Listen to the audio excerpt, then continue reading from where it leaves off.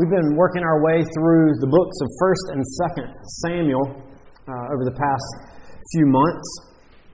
And as we've been going through 2nd Samuel, we've seen that, 1st and 2nd Samuel, we're looking at David's life, the history of David's life. And that may bring up some questions for some of us, is why are we studying and looking at the life of this king from so long ago, and then applying it to our own lives and to Jesus? What's the connection? Why would the life of King David have any application to the life of God's people now? What we've seen is that in the New Testament is consistent in pointing us and showing and wanting to reveal to us that Jesus is the heir of David. He is the one through whom God promised that there would be a forever kingdom. And one would sit on David's throne, and he would rule and he would reign forever. Jesus is the fulfillment of all the promises that God gave to David. Therefore, if we want to understand who Jesus is and what His rule and His reign means and how we should respond to Him, then a great place for us to look would be at the life of David, as we understand how God's king operated, how he functioned, how he came short, how Jesus fulfills all of that. Where we left off last week, David, remember, had been rejected by his people. His son Absalom had sought to overthrow the kingdom. But David and his army came out victorious, not because of their might and their skill, but because of God's judgment upon Absalom and those who would rebel against God and His anointed one. This morning, David is going to return to Jerusalem. But before he returns, and as he returns, he sends messages. Messages to two groups of people. Messages to the rebellious, and he also communicates messages to the faithful. As we look at David's life this morning, may we also consider our response to the message that Jesus, the true and forever King, extends to us. So, let's turn together. We're in chapter 19 of the book of 2 Samuel. We're going to pick up in verse 8, where we left off last week, and go to the end of the chapter. So if you would, please follow along with me there in your copy of God's Word. If you're in one of the black Bibles there, this starts on page 271. So let's hear the word of the Lord.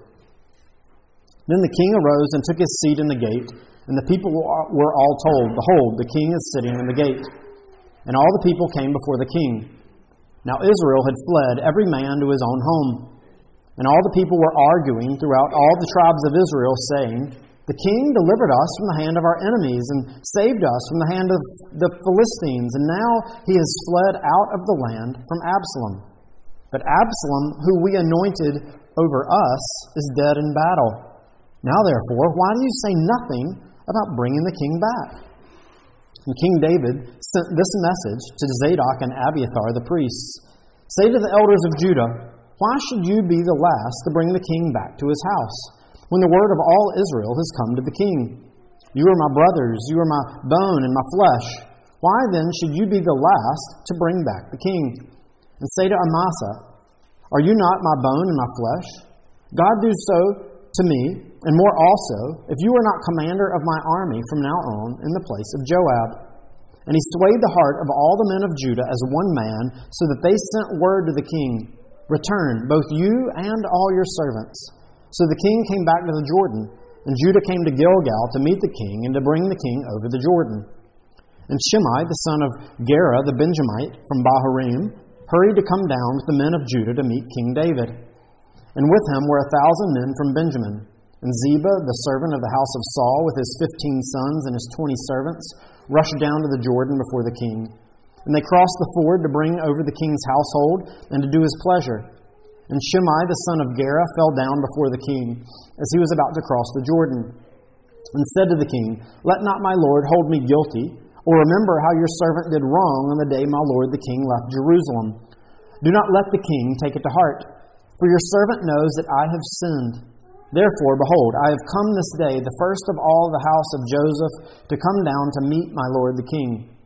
Abishai, the son of Zeruiah, answered, Shall not Shimei be put to death for this, because he cursed Yahweh's anointed? But David said, What have I to do with you, you sons of Zeruiah, that you should this day be as an adversary to me? Shall anyone be put to death in Israel this day? For do I not know that I am this day king over Israel? And the king said to Shimei, You shall not die. And the king gave him his oath. And Mephibosheth, the son of Saul, came down to meet the king. He had neither taken care of his feet, nor trimmed his beard, nor washed his clothes, from the day the king departed until the day he came back in safety. And when he came to Jerusalem to meet the king said to him, Why do you not go with me, Mephibosheth? He answered, My lord, O king, my servant deceived me. For your servant said to him, I will saddle a donkey for myself, that I may ride on it and go with the king. For your servant is lame.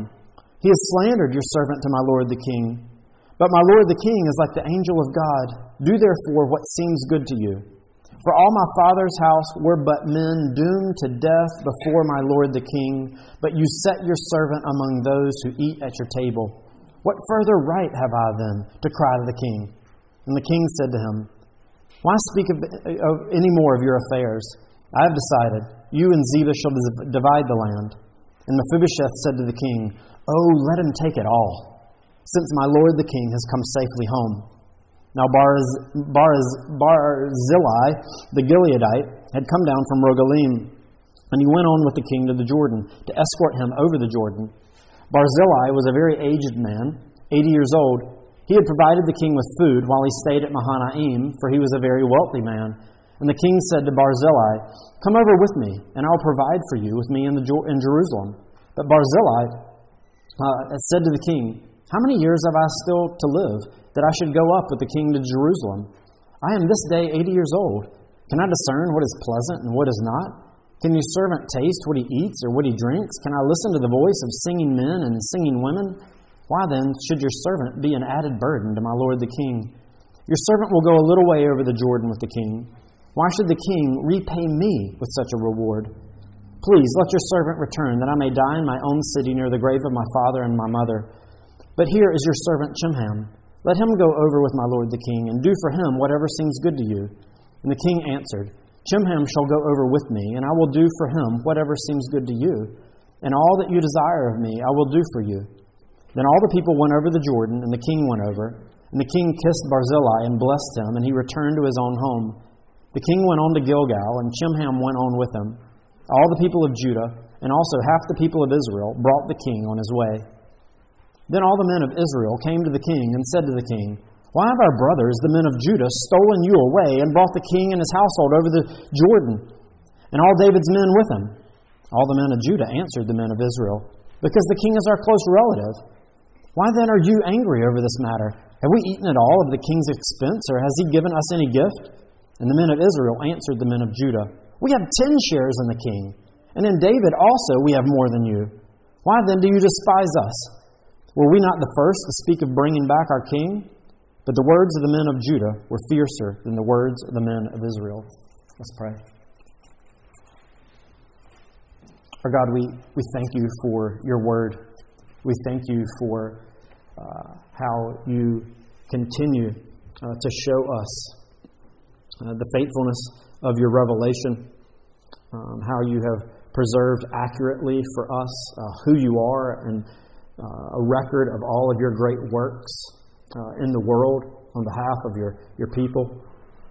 We pray now that as we look at David's life, that we would behold Christ, and that you would turn our hearts in full allegiance to him. For his glory we pray. Amen. So kids, this morning, if you want to draw a picture for me, I'm going to have you draw 4 different little pictures.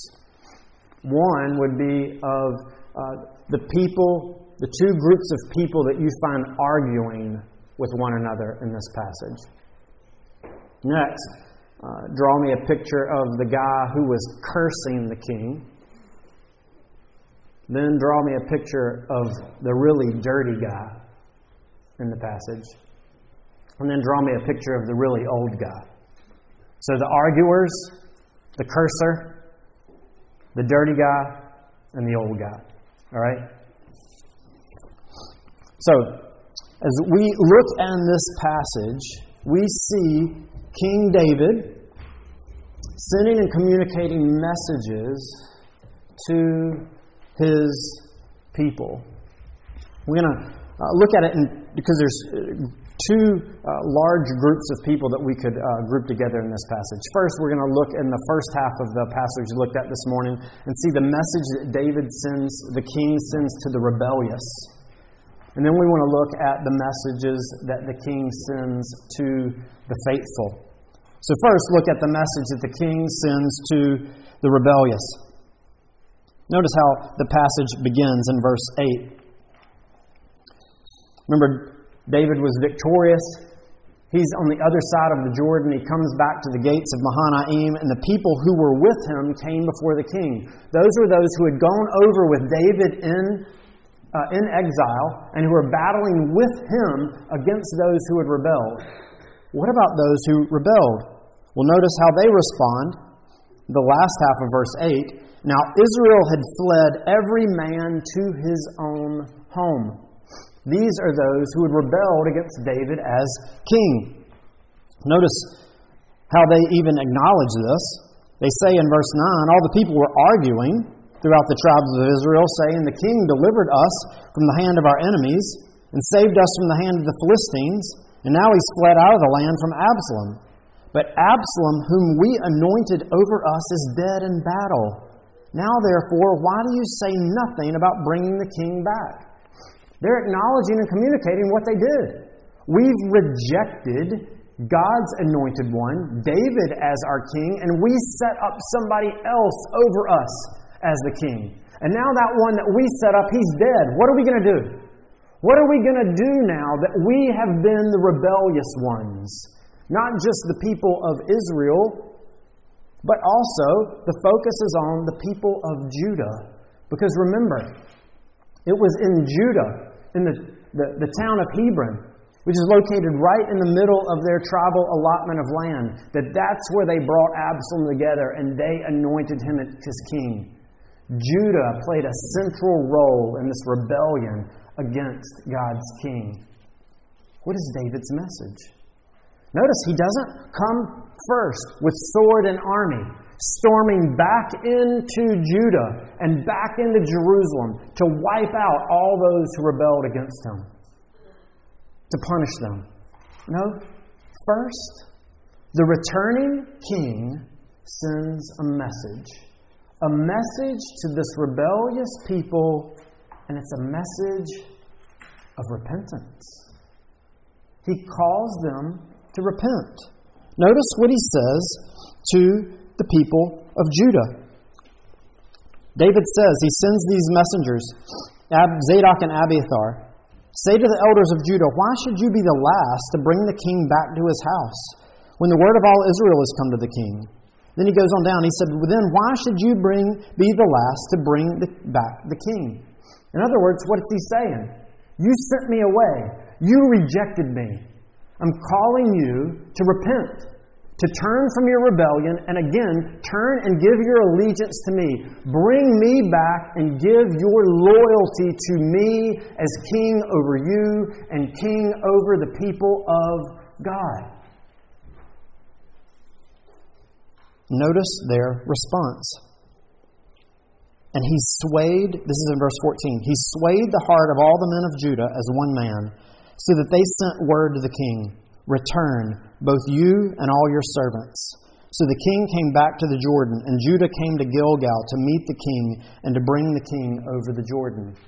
They respond to this message that the returning king sends of calling them to repent, and they respond by repenting. This is very similar to how we see King Jesus responding. King Jesus, who is king not just because he's related to David, but because he's God. Jesus took on flesh. He became a man, born into the family of David, so he is the rightful heir to the throne, but he's created and made all things. All of it's his. He rules over it all. He is the king. And yet, he has been rejected. Rejected by his people, rejected by all of creation. So who has the right, when he enters and he returns into his world, to come with wrath, to come with judgment, to come with punishment? It is Jesus, the ruling and reigning and returning King who has been rebelled against. But how does he come? Just like David. With a message first, not the sword. And what is that message? As Jesus began his earthly ministry, his first message that he proclaimed is this: repent. Repent, because the kingdom of God is at hand. How merciful of Jesus. How gracious. What did we deserve but the sword? But what does he extend instead? A message calling us to repent, to turn from our rebellion and to look to him as our king. Now, some of you here might be saying, this language is a little harsh. Am I really a rebel against Jesus? Well, from the Scripture's perspective, if you are not looking and resting and trusting in Jesus, if he does not have your full allegiance, if you've not abandoned your claim and your right to rule your own life, and you're looking to him as the one who is in charge and who deserves all of your obedience and your worship, and to whom you owe everything, if you're looking to any other God, or you're living your life in your own way, Jesus would say, yes, that is exactly appropriate language. For you have rejected me as your king. I am not just some itinerant preacher that grew up in Israel in AD 30. I am your creator. I am your king. And hear my message. Repent. Turn to me. But it's not just a message of repentance that Jesus sends to rebels. He also sends a message of forgiveness. Look in verse 13. And say to Amasa, are you not my bone and my flesh? God do so to me and more also, if you are not commander of my army from now on in place of Joab. Do you remember who Amasa was? This is the guy that Absalom set up as the commander of his army. This message that the returning king is extending, one of repentance, is also one of forgiveness. And that even the one who was at the front, leading this rebellious army, whose main goal was to go out and kill King David, David says, I am extending not just a message of calling you to repent, but I am offering forgiveness, and that you can be received back into my people, into my kingdom. Not just as a lowly servant, which is more than you deserve, but as the commander and ruler of my army. Not just that. Look at his response to Shimei. Shimei hears of this. David is saying, of what he's communicating. Remember who Shimei was, the one when David was leaving before. He came out and with stones and dirt and curses was cursing David and saying that he had been rejected by God. Notice what he says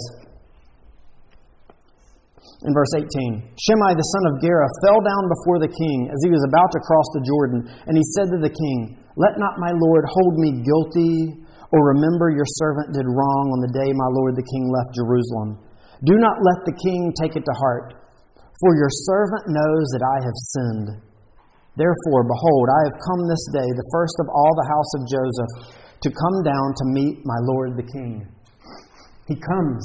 He falls on his knees before David, and he repents, acknowledging his sin, asking, if at all possible, that David would forgive him of what he has done. Notice, Abishai again says, should Shimei not be put to death because he cursed Yahweh's anointed? But in verse 22, David said, what have I to do with you, you sons of Zeruiah, that you should this day be as an adversary to me? Shall anyone be put to death in Israel this day? For do I not know that I am this day king over Israel?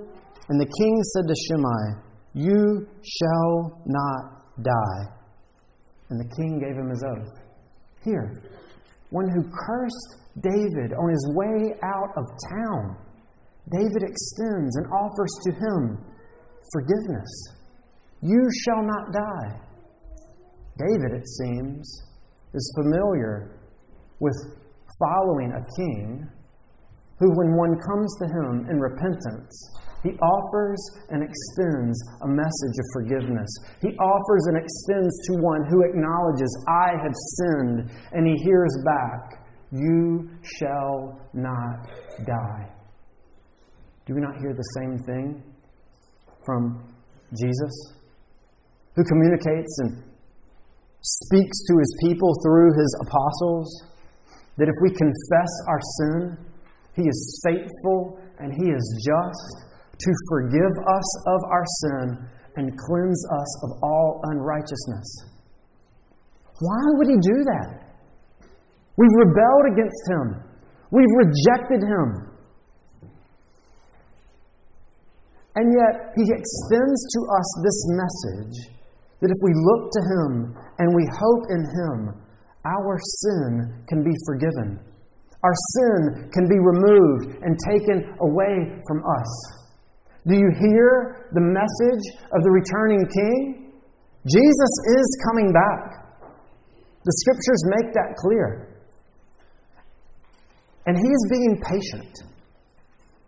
He is delaying his return so that this message of repentance and this message of forgiveness can spread and go out to rebellious humanity, that they might turn and acknowledge him. Remember what we heard and we've read multiple times, going back to Psalm 2. Kiss the Son, lest he be angry. The hope we have is listening and responding to this message of repentance, that forgiveness can be found in Jesus. What about you who are here this morning? Is there anyone here who is continuing to live in rebellion against Jesus? Do you hear his message? Do you hear his call to repent? Do you hear his offer of forgiveness as you look to him? How will you respond to that message this day?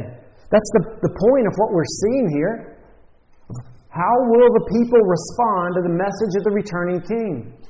Will you reject it? Will you ignore it? Will you receive it and respond and flee to your king in repentance and find forgiveness? One caution, though, that we see here in this passage is that the response to this message must not just be with words. It must not just be something outward. Notice how the people end up responding. These ones who communicated, return, David.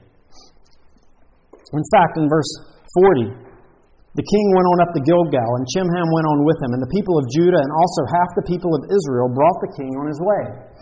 So Israel is beginning to follow along with at least words and outward actions of repentance as well. But then notice what happens in verse 41 and following. The men of Israel came to the king and said to the king, why have our brothers, the men of Judah, stolen you away and brought the king and his household over the Jordan, and all David's men with him? All the men of Judah answered the men of Israel, because the king is our close relative. Why then are you angry over this matter? Have we eaten at all at the king's expense, or has he given us any gifts? And the men of Israel answered the men of Judah, we have 10 shares in the king. And in David also we have more than you. Why then do you despise us? Were we not the first to speak of bringing back our king? But the words of the men of Judah were fiercer than the words of the men of Israel. John the Baptist, the one who was preparing the way for Jesus to return, what he spoke and he communicated to the people is that they needed to bear fruit that kept with repentance. Is there evidence in your life of the repentance that you're communicating and speaking with your mouth? Notice what the people of Israel and Judah are doing here. They're not gripped with the magnitude of their sin. They're not moved and have a focus on the grace and mercy of David, their king. They're focused on themselves. Who's better? Who's greater? Who repented first? Who's closer to David? Who has a greater status? Who has more honor before him? Who does he like more? Who lives better before him? They're focused on what they have done.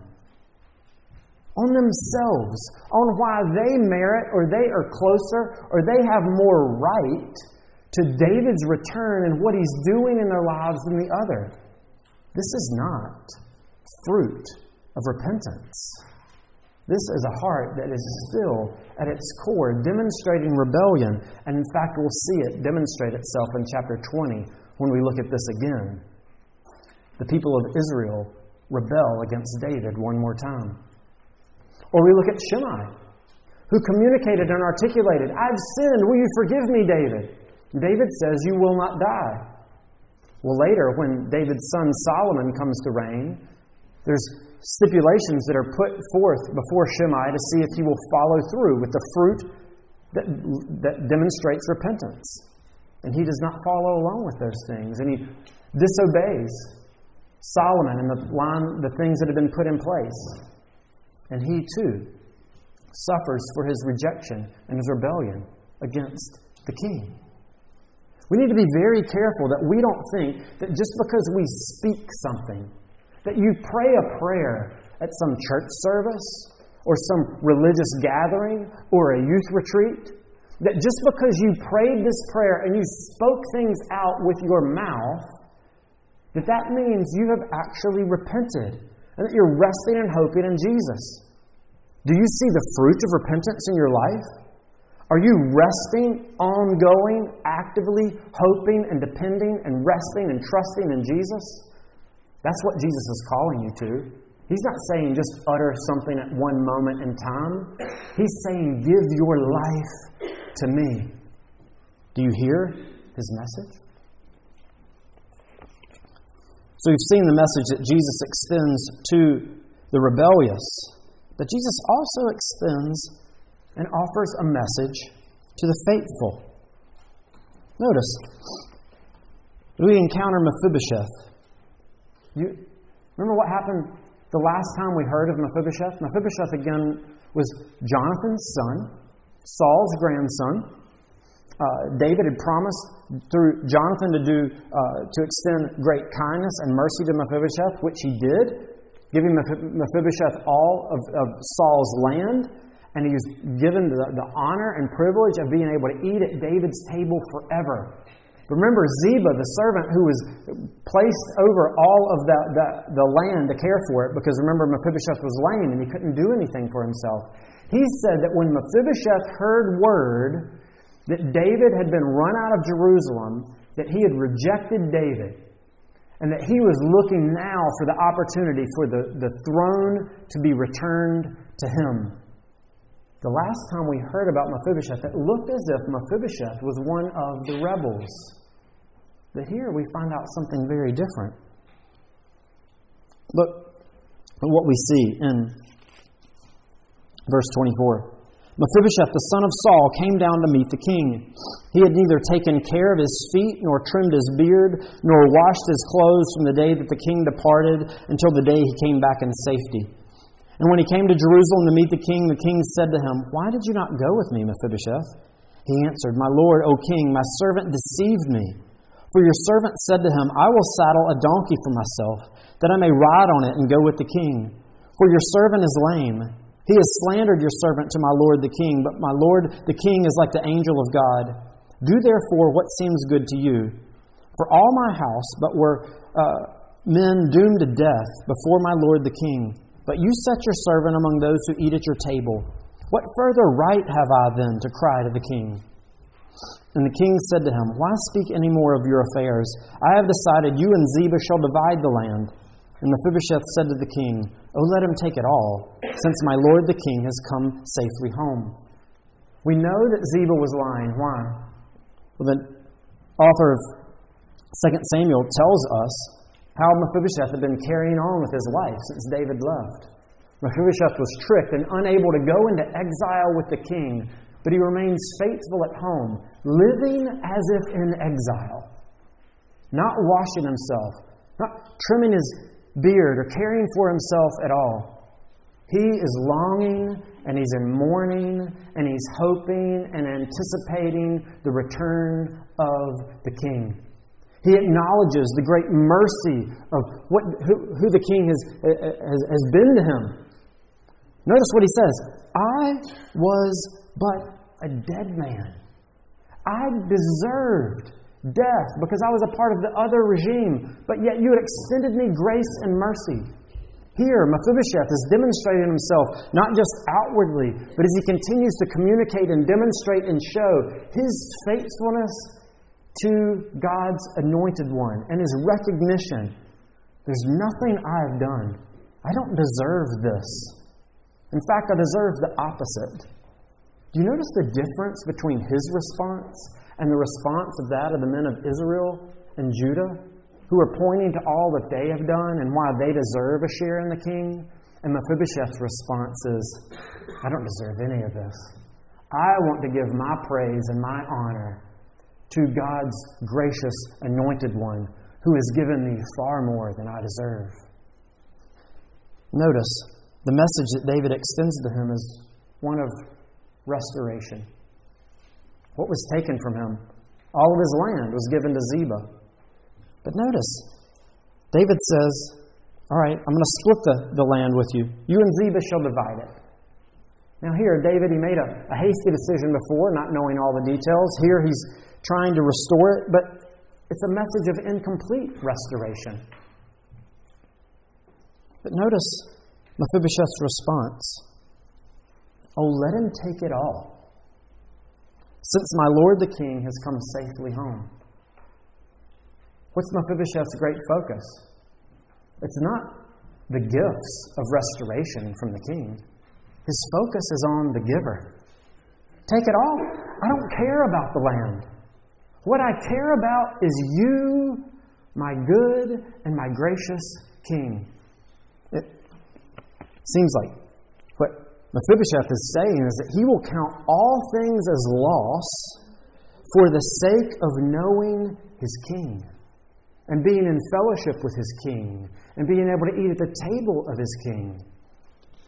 It sounds very much like the response of the faithful in the New Testament, who, hearing of the restoring work of Jesus and his work in their lives, respond in this way. Listen to what Paul says in the book of Philippians in chapter 3.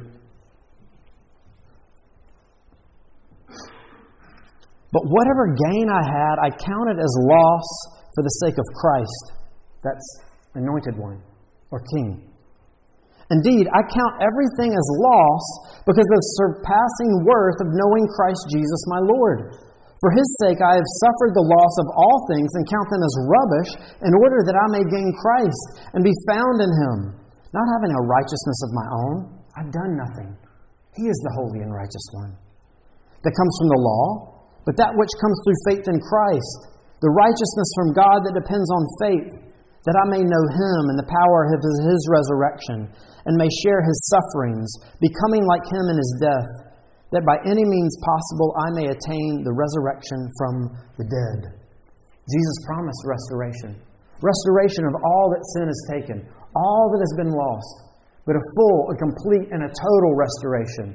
Even restoring to us death if we lose our life before Jesus returns. But notice the response of the faithful to Jesus' message of restoration. The gifts aren't what are important.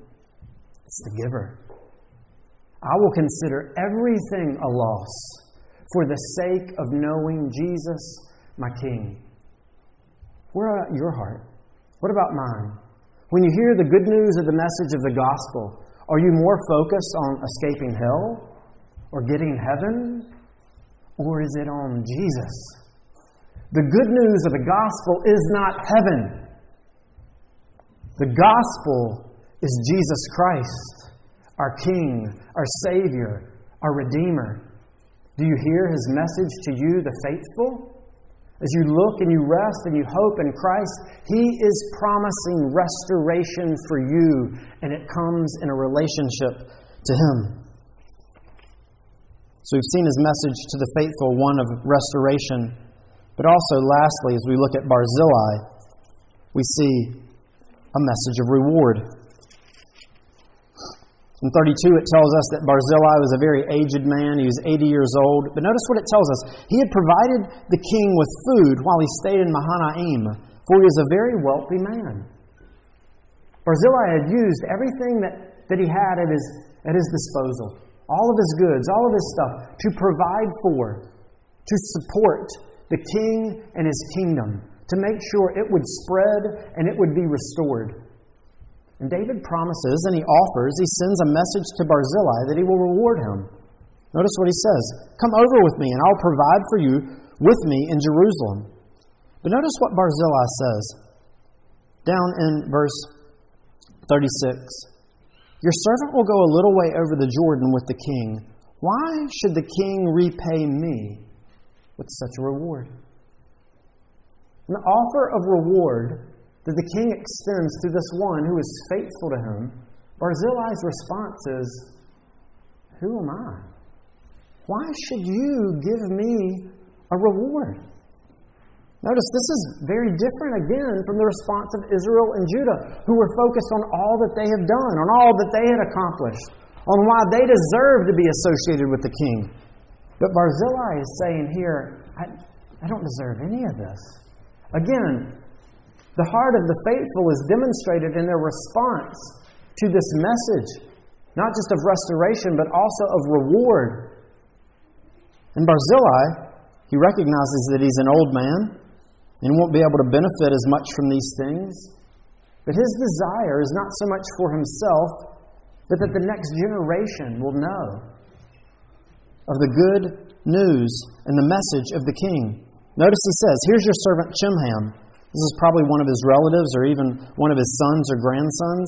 He said, let him go over with you.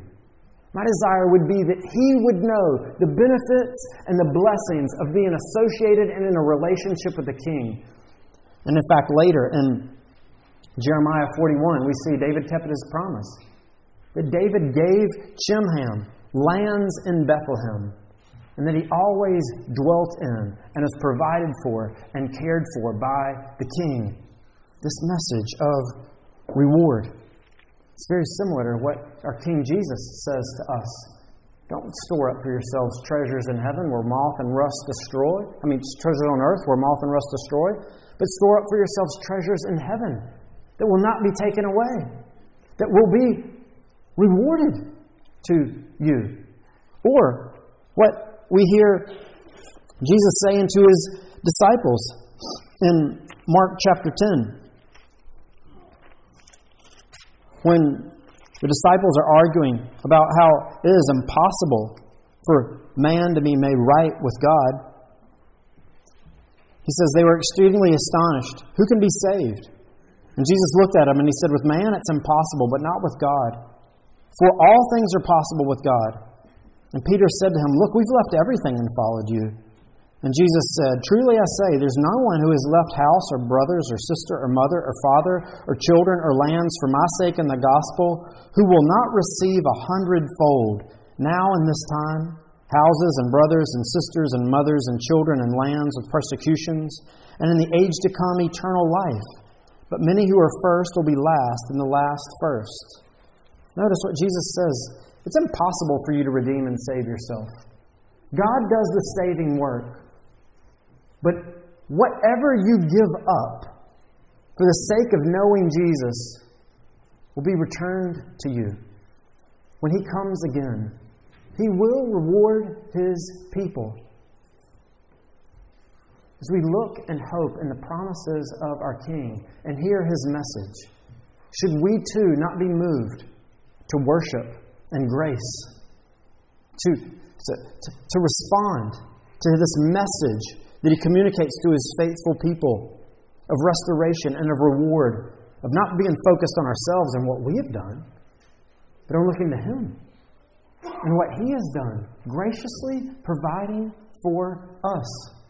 This is the gospel and the proper response, that those who hear this message of repentance and faith would turn to Christ, hoping and resting not in what we've done, but in what Jesus has done, confident that this message that He communicates to us of restoration, of all things ravaged by sin, will be restored, and of reward, of knowledge of Him and living in His kingdom forever. Do you hear the message of King Jesus? He's returning. How will you respond to the message that Jesus offers and communicates to His people this morning? Let's pray. King Jesus, we thank You for Your ruling and Your reigning. We thank You that You are the one with authority and power. We thank You that You are the patient and gracious one that extends these messages to Your people. We pray that You would give us the grace and the mercy to respond appropriately and to worship and rest in You alone. Amen.